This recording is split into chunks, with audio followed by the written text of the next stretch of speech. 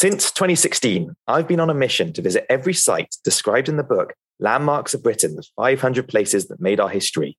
In this podcast, we'll be discussing the castles, caves, cathedrals, and country homes visited along the way with those who have joined me. As always, I'm here with Nikki Pavitt. Hello. Hello. How are you, Nikki? I'm very well. I'm excited to introduce today's guest. Go on, tell us. Who's up today? Today's guest is no other than my sister, Jenny. No way. Double Pavitts today. I know. It's going to be crazy. She will probably say that I've coerced her into all of these things, but, you know, it's all good. No. She's loved it. I mean, as you'll hear, she was living in an area with lots of landmarks, which are quite out of the way for us. So it was very convenient. It all worked out nicely. Exactly. But yeah, it's a fun episode. It's one for the theatre nerds and the Northerners. Yeah, shout out to our Northern fans. This one's for you. Yeah. And we had some really good feedback on our first episode of the season. It was by far the most successful in the first week or two that we've ever had. Yeah. Our episode with Chris Jones on Brunel's Thames Tunnel. What a reaction. People loved it. And it was great for us that more people are listening to the podcast than ever before. Yeah. So happy days. A future guest on the pod even told us that they were inspired by the podcast that we did with Chris and wants to go visit the Thames Tunnel herself. And that's exactly what we want from these episodes, is for people to go and appreciate and enjoy these sites just like we have. So very happy with that. But yeah, Jenny's alternative landmark is a nice one and definitely would love to go there with you and your sister at some point in the future. Yeah, because there's always an excuse to go to this particular place. Let's book tickets. Is that a spoiler alert? Spoiler alert. Because actually, I have started doing a lot of our guests' alternative landmarks with them, and that's quite fun. So on my way to complete that set as well. Great. Well, I think we should get straight to it. Cool. Hope you enjoy.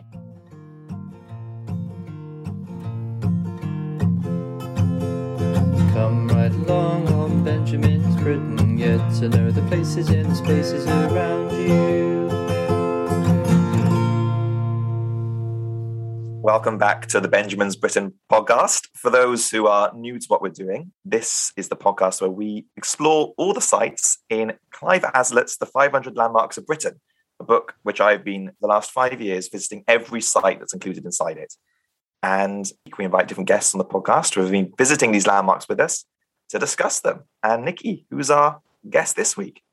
Well, our guest this week is someone I know quite well, Ben. Better than you, actually, which is impossible. It's rare for this podcast. But as your mum and your brother had been on before, we thought it was only fair that we should have the only other Pavitt to have gone to any of Ben's landmarks, and that is my sister Jenny. Hey, welcome, Jenny. Hello. Privileged to be on the podcast. Yeah, you are. There's lots of people dying to be on it, so yeah, you are very lucky. There's a long list of people who do want to be on it. In fairness, Jenny, we're delighted to have you. Privileged position. Right up in the big leagues. So I know Jenny because we were, forced together by our genetic code. We didn't have a choice. Yeah, I mean, I lived 7 3/4 perfect life without her. And then she came along and took my bedroom. No. Obviously, Jenny, this is a history podcast. It is. And I have talked many, many times about our various day trips that Dad has had to dragged us on when we were kids. I mean, when you were a kid, I was like a teenager, so it's kind of a bit different. But I don't know, I'm wondering whether you had any specific memories of historical trips we had when we were younger. I don't know. I feel like I have less of the remembering going to specific places and more of the constantly being aware of Dad having random documentaries on all the time, or going into your bedroom and you had written the date of something in the Vietnam War on your bin. Just revision. Did that work as revision? The Tet Offensive 1968. Yeah, the Tet Offensive bin. I think. Is it? You tell me. Is it still there? I can't see it at the moment. I mean, if the Tet Offensive is in 1968, the answer is yes, it did work. I'm going to Google it. But yeah, I just remember it was when I ended up getting to A-level history and we got to the Tet Offensive. My only association was the Tet Offensive bin. I was Nikki's right. holding up a phone. It is 1968. See, it worked. It worked. It was perfect revision. It's just a shame I didn't do very well on that exam. But anyway, I feel like my childhood like history associations are like you and Mike just like doing history revision and me hearing random things, I think was probably what a lot of it was. Because Jenny, you know, Nikki has been to almost every site in my book without me, because her story always is, my dad took me here when I was a kid. But when I was a kid, though, that's the thing. Jenny doesn't remember because she was like basically an amoeba in a pushchair. So you don't have that many memories of actual historical landmarks as a kid? Not loads, no. That is a real shame. No, I have a few like with Granny and Grandad. Oh yeah? Go on. I feel like they've taken me to some like, I feel like National Trust kind of houses type thing. It is mostly grannies and granddads who have National Trust memberships. Apart from me, but just bringing down the average age for your National Trust member. Yeah. So you can't remember a single place you went to as a kid? I don't know. I do remember Granny and Grandad taking me to the Globe like one half term or something, and that's like my kind of pilgrimage. So that explains it. This is probably a good point to explain that Jenny didn't study history. The only excuse me. I know. Disgusting. I went for just plain old English literature. And then you're currently studying at the moment, aren't you? I am. Theatre and performance studies. Ooh, edgy.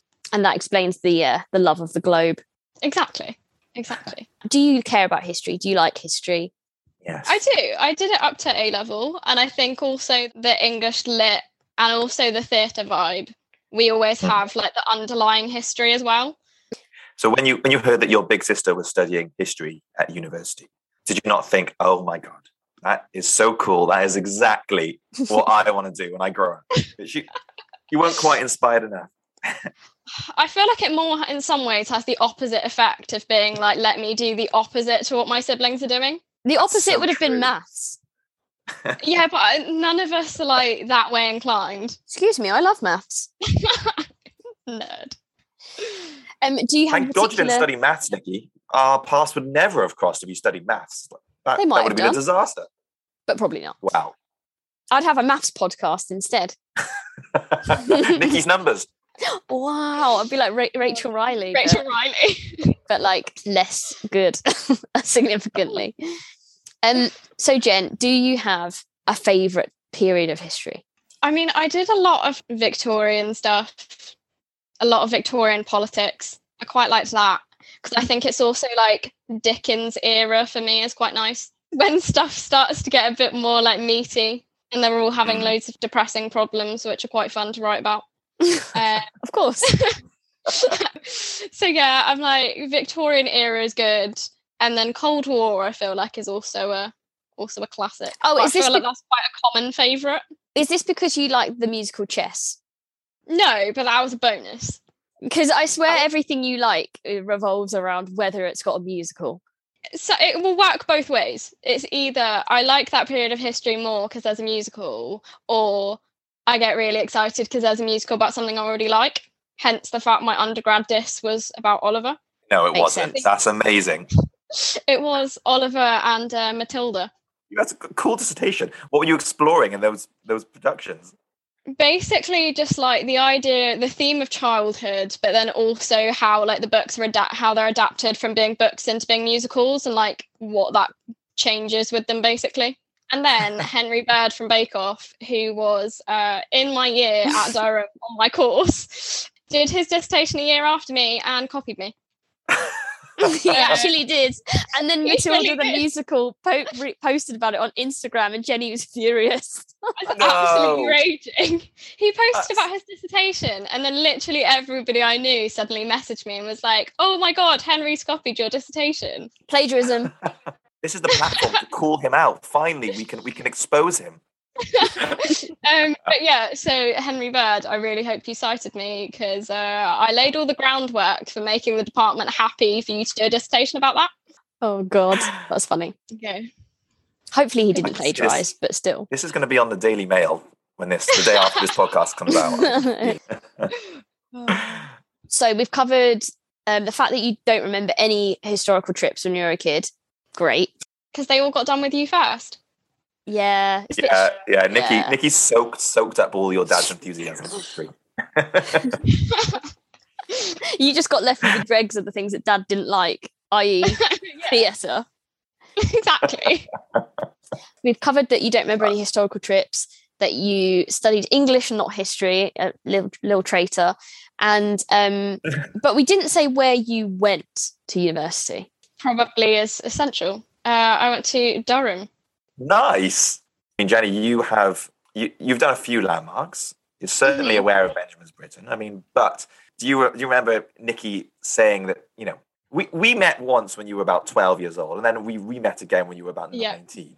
But did you hear on the grapevine about this Benjamin's Britain historic landmark activity that Nikki was starting to enjoy quite a lot? I had, and I think my main association is just how competitive Nikki is. And then it got to the point where she was talking about this. Well, one of my friends is on this number, and if they do those ones, then they're going to take over me. So I need to make sure that I get these ones done. Jenny, I can confirm that nothing has changed. That is still Nikki's attitude. Absolute slander. So good. Your impression of it was pure competition. There's someone to beat here. There's a prize to be won. Yeah, no sense of like cultural enrichment or anything. Use me. I'm the one that did a history degree. I can recall, but can you recall, Jenny, what the first landmark that you were dragged along to was? Yes, and I think dragged is a good way to say it, because I was fully coerced into this. Good. As we all are. Just to set the scene, Nikki and I were going on holiday the next day. Yes. So I was sat on the train with a massive half-empty suitcase ready for Nikki to put all of her stuff into.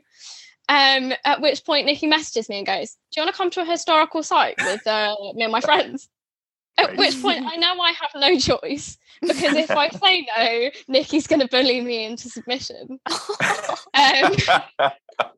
So I agree. And aside from the ones I've heard that are literally like a tree in the middle of a field, I think it has to be obviously Nikki would have told you about that one.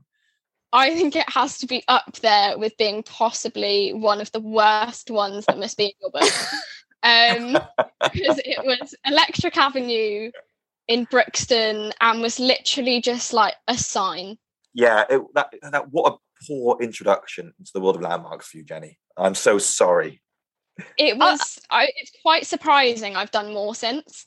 Electric Avenue, we should say, is an amazing place, but in terms of what we were there, you know, for historical landmark sightings, we did literally just find a street sign and take a picture of it. We didn't fully embrace the history. Yeah, I mean, there's a lot to be said about Brixton and its history, and that could be probably a whole podcast in itself just about Brixton. Yeah. But Electric Avenue itself is famous because it was the first street that had street lights. Correct. And was there a street light in our photo? There better have been. I don't know, but I know now there's like rainbow coloured lights, which are quite cool along the street. Nice. It's a very interesting and cool place to be. But I like a landmark where we spend more time in the pub than at the landmark. That's always a good always. Yeah, we were in Prince of Wales, weren't we? Yeah, which we all know that Ben loves anything called the Prince of Wales. Any pub called the Prince of Wales, we can't walk past it. We've got to go in. Yeah. Right, so Jen, you have told us that you went to Durham. You told us about your first landmark trip, but that means you've been to more, and that means you didn't choose Electric Avenue for your historical landmark to discuss today. So could you tell us what you have chosen? I've actually chosen somewhere that I went to in my first week of university, as every Durham University student does, and that is Durham Cathedral. Excellent choice. So why did you choose it? The thing I have now realised, and I think I properly realised this over the summer, is that I've been spoiled by Durham Cathedral. Oh. Because I've been in there a lot of times. You go in your first week at university because that's where you have what they call your like matriculation ceremony. So it's you like formally joining the university for the first time. Right. Wow. And then anytime anyone comes to visit you, it's basically like a compulsory thing if you have to take the cathedral. Yep. Of course. So I've been in there many, many times. And what I've now realised is that I'm almost incapable of appreciating other cathedrals. Oh, because this one's so great. Exactly. Controversial is I went to Norwich over the summer and I was like, oh, go to Norwich Cathedral. And then I went in and I was like, I mean... Wow. It's nice. You're such a cathedral snob now. I am. That's what Durham does to you. Makes you a snob. Always the one. It's just a top-notch cathedral. It also has benefits other cathedrals don't. Oh. I mean, its relevance within popular culture is also a great attraction. Being in 2 major film franchises. So I feel like that bumps it up quite a lot to begin with. It's always good when a landmark pops up in a film. It's now of particular excitement to me. And do you know what the reasons are, Ben? Which films it's been in? I know because they're some of the biggest films of all time, right? I think I might have one that you may not know about as well. I think I know what it is. Why don't you tell us? So the 2 obvious ones are in the first 2 Harry Potter films. Yeah. So it was McGonagall's classroom. It was also the Forbidden Corridor in their first year as well. Oh. So classic scenes. But also more recently, and this is quite upsetting because I missed out on potentially bumping into this famous actor by about 5 months. Chris Hemsworth has been to Durham Cathedral. Yes. Because it featured in Avengers Endgame as well. Yes. Which is the biggest film of all time. Exactly. So well done, Durham Cathedral. Yeah. What a location. Prime location. Apparently it just has very nice pillars. Yeah, for Marvel fans listening, it's the scenes when Thor goes back to Asgard. And those pillars in the shot are instantly recognizable as Durham Cathedral because they've got these high quality pillars. The finest quality pillars that they've got like zigzag shapes on them, don't they, Jen? And they do. It's the only place I've seen that particular pattern on a cathedral pillar. It's Durham. It just screams Durham. It's one of the only Marvel films I have seen. It's actually the terrible one to start with because it's like the end film. Yeah, it makes 0 sense. I think you took us to where the Great Hall in Harry Potter is, or am I making that up? There was definitely some. Durham's full of Harry Potter filming locations, isn't it? So it was originally they were going to film the Great Hall because Durham split up into different colleges. So they were going to film the Great Hall in University College, which is literally Durham Castle. Nice. And they were going to film the Great Hall there, but university timetabling clashed with filming. So had it not been for students actually needing to use their dining room, that would have also been in the Harry Potter films. That is such a mistake on the part of the university administrator. What years were you at Durham University? 2017 to 2020. So it was an unfortunate end. Yeah, because there should have been one more occasion where you went to the cathedral. Is that not right? This is just like the slight bitter resentment I currently have, which is the only thing that is dampening my love of Durham Cathedral. The fact I should have had a graduation ceremony there. Oh no. I am now a third of the way through my master's degree after taking a year out and still have not had my graduation ceremony. Oh no. Uh-oh. We're waiting it out. Is it likely to happen? I'm hoping it's still going to happen. I think it's meant to be April But it was meant to be April, I think, last year as well. And it was also meant to be September. And, Okay. It's meant to have been a lot of dates. Will you return for a graduation, even though it might be 2 years after the fact? Oh, absolutely. Yeah? Okay. If nothing else, just for the fact that I can get great graduation photos out of it. I honestly thought that you were about to say, if only for the fact that I can graduate at a Benjamin's Britten landmark. Oh, stop it. I mean, that would the dream. be full bragging rights. I mean, I have graduated from a Benjamin's Britten landmark.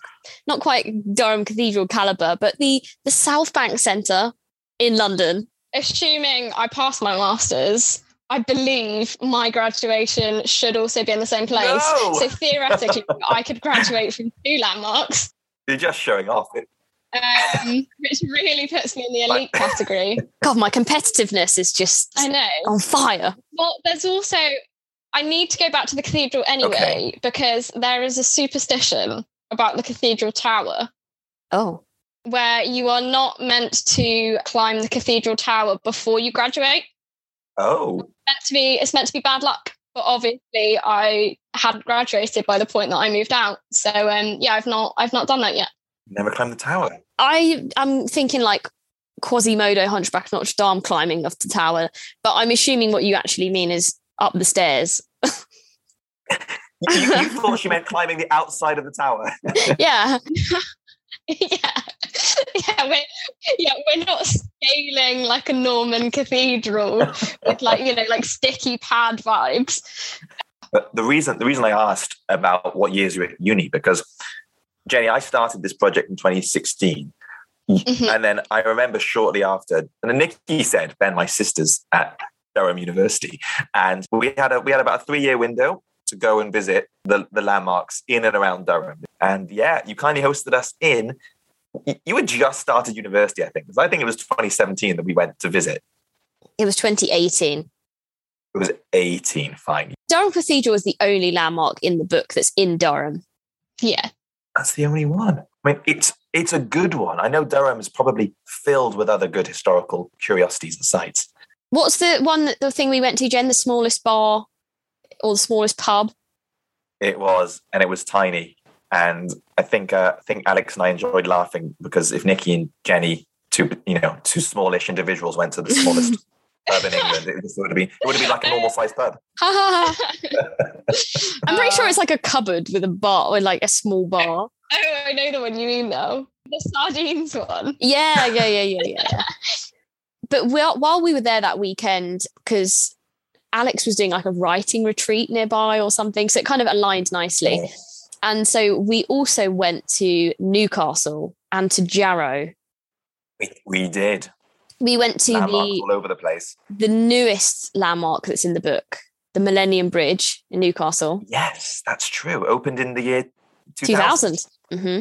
The year after Jenny was born. Let's just put that out there. A year old. And then we went to Jarrow, which is kind of linked to why Durham Cathedral is in the book as well. Yeah, that's right. That was a nice ruined monastery, which always favourites of mine. Jenny, do you remember anything about the history of Durham Cathedral and why it might be in Ben's book? I believe it's because it is I think, shrine of St. Cuthbert. We've got some... That's the winner. We've got a collection of saints. Like literally? We've got St. Cuthbert, and then I think we've got, I think Bede is around. I think he's buried there too as well. Yeah, I'm partially, this is based on who were all of the Durham colleges named after. Oh, interesting. Oh yeah, there's a St. Cuthbert's College. St. Cuthbert Society, actually. Oh. What does the St. Cuthbert Society get up to? They just live in a nicer bit of Durham than what I did. They get to live in like the nice traditional bit right by the cathedral, whereas I lived in the nice 60s architecture. Stunning. And then you've also got the College of St. Hilda and St. Bede as well. Oh, this all makes sense. St. Cuthbert, are all the people that are in that part of the university, are they all loners? Why would you assume that? Bear with me. Because St. Cuthbert, who was originally from, throwback to an old podcast, Iona.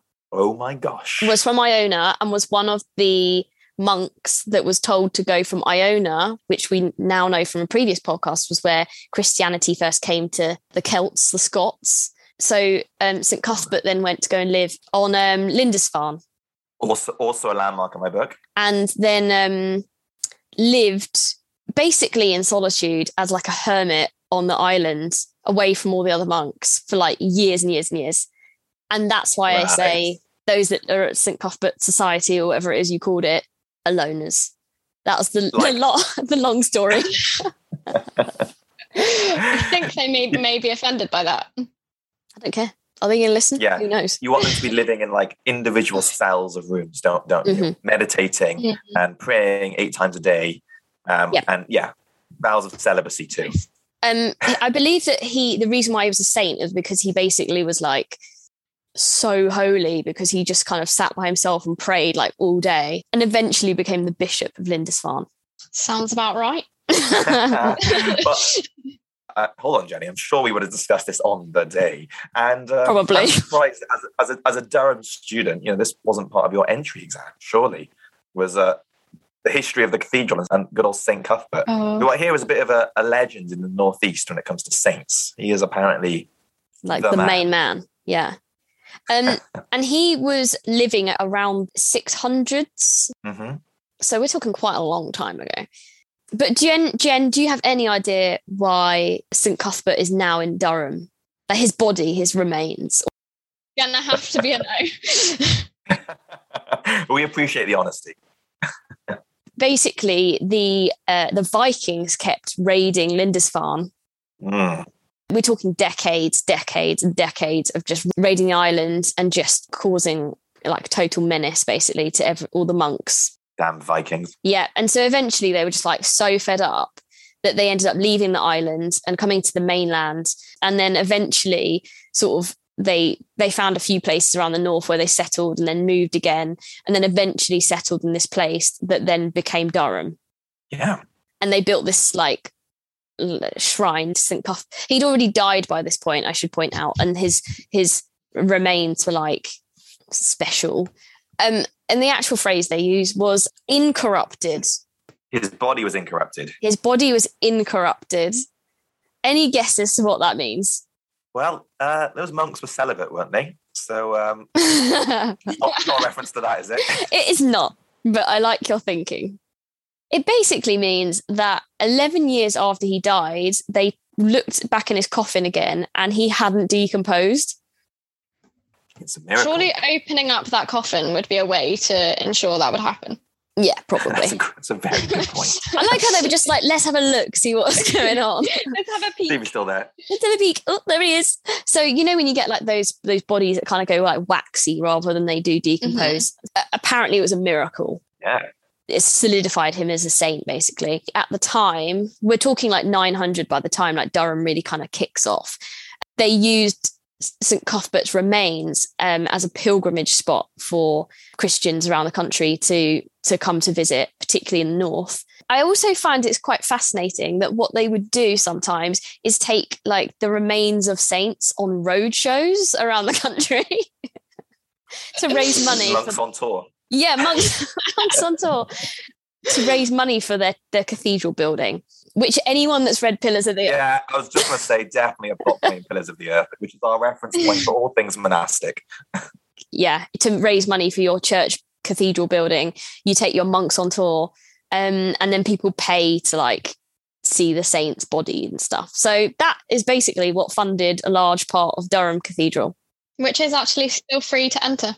I think it's by like recommended donation, I think. The medieval monks would be furious. St Cuthbert was such a moneymaker, and now they're just letting people in for free. Yeah, they were going on massive long tours, and now it's just let any old riffraff in. Yeah, exactly. Me and Ben, like, what we did up there. And the site that they, buried Cuthbert, that's the site that Durham grew out of, right? That's where today's cathedral is, and the town grew up around that cathedral. Jenny, you have to thanks for, your university education is the medieval monks of Lindisfarne. Otherwise, there would be no no town for you to be living in. I might have had to go to Exeter. Imagine how disgusting that would be. Imagine that. I learned that the cathedral that we see today was built only in a period of 40 years, which for cathedrals is pretty damn rapid. And the Normans built it in the 1100s, around that period, and it pretty much still exists today as it did then, which is remarkable. And my first memory of Durham Cathedral, which it's going to be for a lot of people, maybe you too, Jenny, on that snowy first day, is when you step off the train platform at Durham, boom, the cathedral it just dominates your view. Your eye is immediately drawn to it, and it's almost raised up on a hill. That's what it feels like anyway. Yeah. And it's stunning the way it overlooks the town, and it must look even nicer in the snow. In snow, it is gorgeous. Going back to all of the Harry Potter references, the way people describe it is that, like, when you come off on the train and you see the cathedral out the window, it's like the going back to Hogwarts and seeing the castle again kind of moment. I see that. Yeah, it's like, I know that I'm home now because I can see the cathedral again. I guess the monks at the time and the bishops would have wanted the cathedral to take your breath away a little bit, and it still has that effect. Especially the way it rises over the rest of Durham. I did also read that the university itself was founded by one of the bishops of Durham in 1832. Who I believe is my favourite archbishop. Your favourite archbishop? We all have our favourites. I believe, if I'm correct, is Archbishop William Van Milden. That's correct. So let me guess, is there a college named after him? There is. Can you guess which college I went to? Oh, was it yours? Yes. The college that has a lake that is sometimes described as a swamp. Oh, lovely. Lovely. Yeah. Well, apparently used to get thrown into on their birthdays. Did this not happen to you, Jenny? No, because legend has it that if you get thrown in, you need to have a tetanus jab afterwards. The students have really ruined Durham, if that's the case. Yeah. I think local people would agree. You guys heard about the miracles of St. Cuthbert? I have not. Well, he has survived. Apparently, his bones are still buried in Durham Cathedral. Yeah, right. But if that is true, it means it survived Henry VIII's Reformation, where monasteries absolutely all over the country were torn down and their saints' relics and bones were destroyed. But somehow Cuthbert and his tomb survived that, which is impressive. But ever heard of Cuthbert's Mist? That sounds gross. I feel like it might trigger a vague memory. It's not. Yeah, it does sound gross. Well, apparently Durham was the target of Nazi bombing as one of those. You know how they would try to bomb sites of cultural value, no strategic benefit, just to demoralize the nation. Mm-hmm. But the night they were meant to bomb Durham and the cathedral, a mist ascended above Durham. So the Luftwaffe pilots couldn't see what they were doing. So they had to not drop their bombs on Durham. And that saved the cathedral from Nazi bombing. And it was called Cuthbert's Mist, they named it, because they thought it was good old St. Cuthbert still looking after the people of Durham 1,000 years later. Oh, looking at the cathedral. Or just for entirely selfish motivation of saying, I've managed to stay in this cathedral for this long, you're not getting rid of me. Yeah. Pure self-preservation from Cuthbert. I know that lots of people used to fake relics and like make them up. In actual fact, there's a Blackadder season 1. Yeah, I know, no one's seen it. Season 1 episode where they just like make a load of relics and just sell them. So I find it very hard to believe that any or many of them are real. But I mean, the Mist is pretty compelling. You can't ignore the Mist. Strong stuff. Since 2017, we must have missed it, but apparently you can go to Durham Cathedral and actually see fragments of Cuthbert's original 8th century coffin, wooden coffin. That's cool. It's cool that St. Cuthbert still has that sway over Durham Cathedral. They love him. I don't remember seeing that. No, me neither. This is going to sound awful, but wow, Nikki has as well, but we've been to so many cathedrals. And when you're there in the moment, they're majestic and beautiful and actually breathtaking. But they do start to blend into each other, really, unfortunately. All these amazing cathedrals. I will stand strong for Durham Cathedral being up there among the best. You'll defend it. That is the proverbial hill I am willing to die on. The literal hill that the cathedral is on. Hill. Okay, Jenny, we ask every guest on the podcast to rate the historical landmark that they've brought to our attention. Jenny, we're going to ask you to rate out of 10 Durham Cathedral. Firstly, its historical significance. I feel like historical significance would have to go at least for like a strong 7. Because if you're talking like foundings of Christianity, that's relatively fundamental. And then also from a selfish point of view, when that leads into the founding of one of the best universities in the country, that has to put it up there. So I'm gonna give it a 7. And she said I was competitive. Okay, nice. The second rating we'd like you to give it, Jenny, is out of 10 for its fun factor of spending a day visiting the beauty that is Durham Cathedral. I'm toying between a 6 and a 7 because I feel like other than the sort of my beloved cultural facts about Durham Cathedral, yes, at the end of the day, I acknowledge that it is another cathedral. So arguably, to balance out my very high thoughts for the next category, I'm gonna go with a 6, I think, for fun factor. Nice. I mean, I'm a big fan of visiting cathedrals, full stop. So I would knock it up a few points, more than the average person. And you can pretend to be Professor Snape, which helps. So 6 that's is quite fun. Yeah. I like how afterwards we went to a really cool gin bar. Yes, I remember that. That was great. It was one of those places which had hundreds of gins to choose from, right? Which is fun. Like even Nikki was overwhelmed. I was like, whoa! So many mixers. And Jenny, out of 10, Insta-worthiness. This is how photogenic Durham Cathedral is for your Instagram posts. I'm going to give it a 9 because I don't know. Oh, it's high. It's high. I don't know if anything can be considered perfect for that. But if you're looking at somewhere where you can get Harry Potter style pictures, you can have Marvel themed pictures and just pictures of genuine historical beauty. Durham has a range for Durham Cathedral has a range for everyone. So I don't really know if you can get much better than kind of that combination. Seems Damn fair. it, you've sold me. You've sold me completely on that 9. You can be basic, but you can also be historical. Perfect. Exactly. And religious. And religious. The Holy Trinity.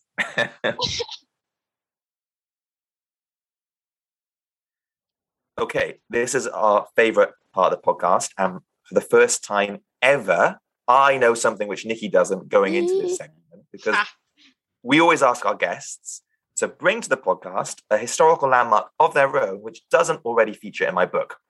And normally they tell Nikki in advance, but this time I've got the dirt. Jenny, over to you.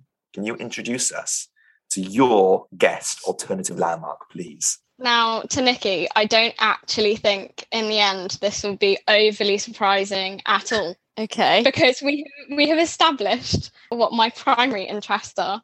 Musicals. So this is the direction that I thought I would go down. So when you said before about, are you going to pick the Globe and all this kind of thing, I have not picked the Globe. Uh-oh. I have picked the Theatre Royal Drury Lane. I knew you were going to pick Drury Lane. Oh, did you? We should have asked you. I would have guessed it was something to do with Drury Lane. I wouldn't have guessed which bit in particular. But there are a lot of fun facts that you're not going to expect about this one, I think. I know nothing. Nothing. Jenny, we've obviously established you're a massive theatre geek, which we love. Make the case for the Theatre Royal and Drury Lane, which is in London, if our listeners didn't know. Yeah, just by Covent Garden. First off, the theatre itself makes the claim that it is actually the oldest theatre site in continuous use in the world. That's what they say. Oh, wow. Okay. So yeah, it has that to its name. The current theatre is actually the 4th version of the Theatre Royal, partially because at one point it burnt down. Yep. as happened to a lot of theatres, actually. It's a massive problem when they introduced gas lighting in theatres. It just meant loads of them caught fire. Sugar. Okay. Yes, that would happen.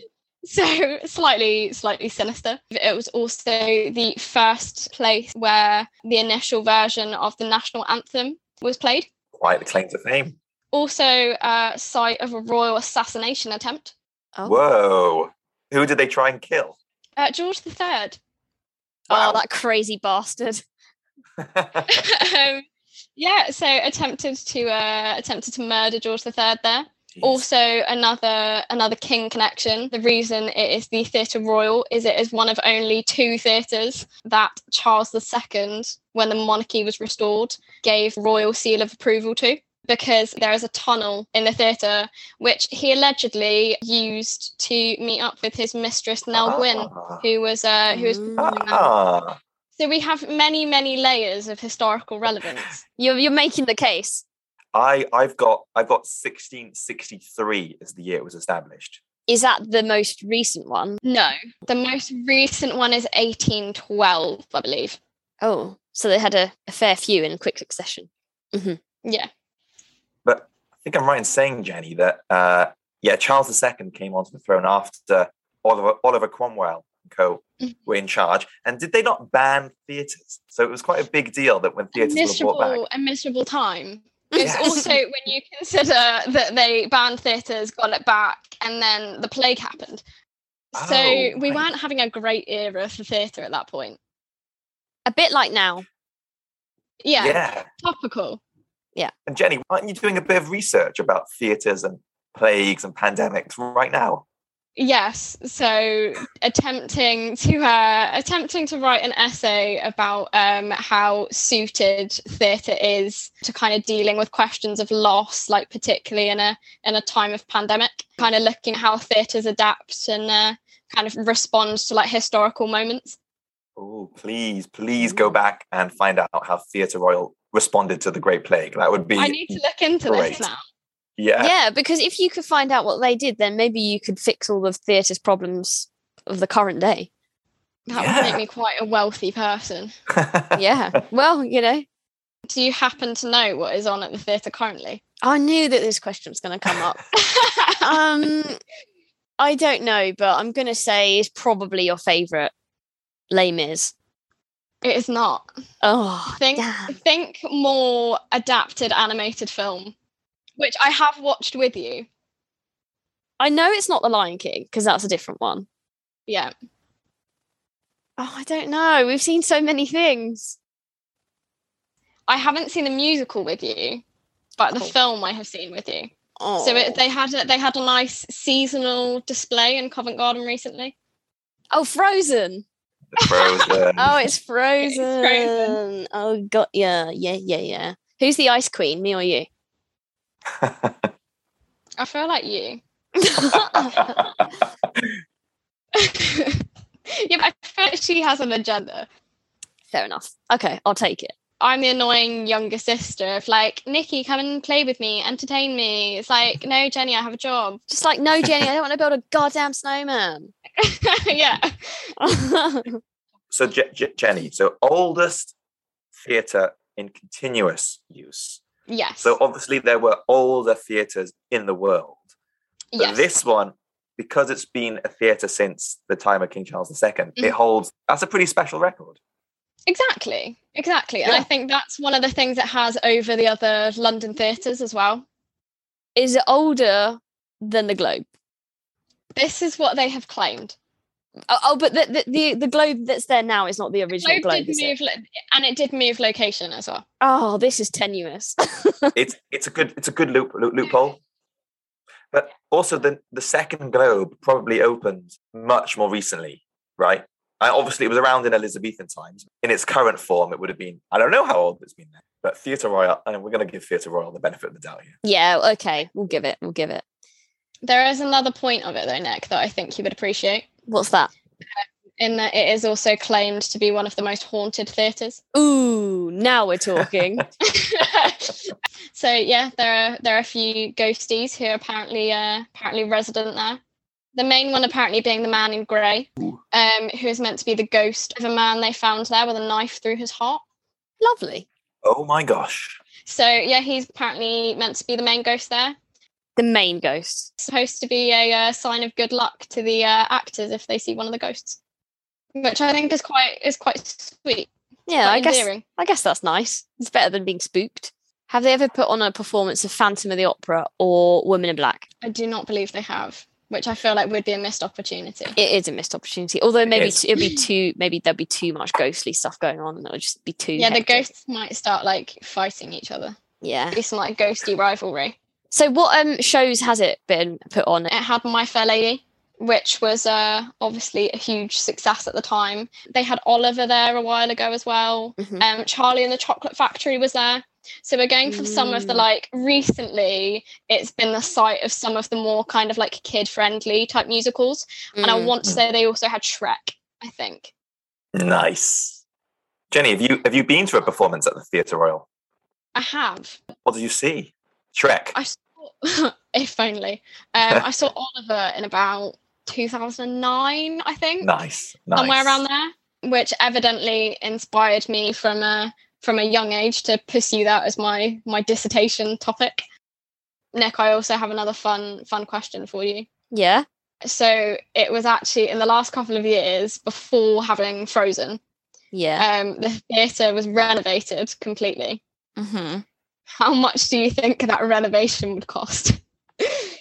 I don't know. I know these things are quite expensive. £8 million. £60 million. 60 million. Whoa! The owner of the theatre, who might have shelled out for that renovation, is my favourite musical composer of all time, because it's Andrew Lloyd Webber. Oh. Absolutely love him, and he owns the Theatre Royal today. I do enjoy some Lloyd Webber. I feel like this is a good moment to mention that obviously the theatres have been doing quite badly over the last 2 years. That is very true. And actually, at the moment of recording this, a lot of them have been shutting, haven't they? Because their cast members have all come down with COVID. It's looking not that great, to be honest. An interesting moment for theatre, which is what I would also say is theatres are also some of the places where they have their continuing historical relevance, because you can look at whatever the theatre has had on at a certain point and that will tell you something about that moment in time. So whereas for other landmarks you'll have it as that is their moment, that's their relevance. You can look back through all of the history of all of the shows that have played at the Theatre Royal, and then you can kind of work out roughly how things were at that time. Interesting. So I know people who've done like dissertations about plays that have been on at the Theatre Royal that they said were kind of all focused towards like marriage and like feminist kind of concerns and ideas, like in the Renaissance period. So yeah, you can kind of, theatre's quite good for like charting a moment in history. So yeah, I'd say it has its kind of continued relevance for that. An age of new types of theatre. Ooh. I enjoyed having the excuse to research around the subject here, which I don't normally get to do. But I wonder if you know this, Jenny, because Drury Lane, I reckon there are 2 other potential reasons it could be a landmark in itself. Ooh. Obviously, the Muffin Man lived there, which might be why Shrek was on there. Shrek was why hosted there. Oh my God, now he's perfect. So perfect. Potentially slightly more historical. Drury Lane in 1869 was the home of the first ever Sainsbury's. Really? How about that? That's so bizarre. Yeah, and in my book, already the first ever Boots, the first ever M&S, but not the first Sainsbury's, which was on Drury Lane. What a historical street. So you could go and buy all your snacks for the theatre before going in. And then everyone would glare at you during the performance. You just got a big glass jar of like boiled sweets. Shove them in your mouth. Jenny, the only other fact I've got, which I think you sent me, to be honest, I don't want to take credit for it, but it's about how theatres normally have one royal box, but this theatre, it's so royal it has 2 royal boxes. Whoa. Excellent. Do you know why? I do not know. Oh, great. I get to swoop in with this fact then. Ooh. Yeah, apparently it's unique to this theatre. Dates back to the time of King George III, who was almost assassinated there, like you told us. And because he was on bad terms with his son, future George IV, to avoid confrontation, the theatre set up 2 royal boxes for father and son, so they could watch the plays separately, which is a unique feature to this. Couldn't they just go on a different night? Good question. That is like optimal bad family relations. Yeah. So when Jenny and I go to the theatre, then we can... Well, we've only got one more question for you, Jenny, unless you've got anything else for us. But of course, one of the best features about Benjamin's Britain is whenever we go to a landmark, we take a photo. We whack that on Instagram. So our question to you is, we're going to the Theatre Royal and we're posting it as a historical landmark. What is the photo that we're taking at this site? I feel like potentially, particularly bearing in mind this is Nikki and I. Yeah. And if you're going to, at the moment, you've got Frozen going on. Yeah. Yes. I feel like we'd have to stage it. Oh, absolutely. Nikki and I each as one of the sisters outside. I like where this is going. We would also have to have someone like as a reindeer, Right. as well. Yeah. So yeah, just recreate all the characters. I want like themed outfits and everything. Love it. And who's Ben going to be? Olaf. The snowman. The snowman. Yeah, Olaf. I like that. Yeah, the snowman that everyone loves. Jenny, does this apply to whatever shows on when you visit it? So if Oliver was the performance, you'd come as the Artful Dodger. Yeah, have to have a theme, have someone like begging for more food. Jenny, you've made a good case for this, and it feels like we need a couple more theatres, historical theatres in our list. So, if you were going to go to any more landmarks with Ben, which one would it be? Yeah, it's about time we get into another one. Do you have any in mind? I mean, I enjoyed Hever Castle before, so I feel like another good like Tudor Palace kind of situation would be quite nice. Like a Hatfield House or something. Always up for something like that. It's possible. I would personally appreciate it if you studied somewhere like St Andrews next. That'd be really useful, and then we can do all the landmarks around there. Yeah, I just need to theme all of them around university or what course I'm studying. Yeah. Yes, please. Yes. Jenny, ever since Nikki and I started this podcast, we've wanted you on.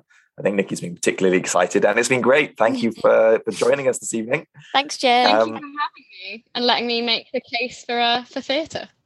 And well made. And we'll see you at another landmark sometime soon. Bye. See you soon. Bye. Bye.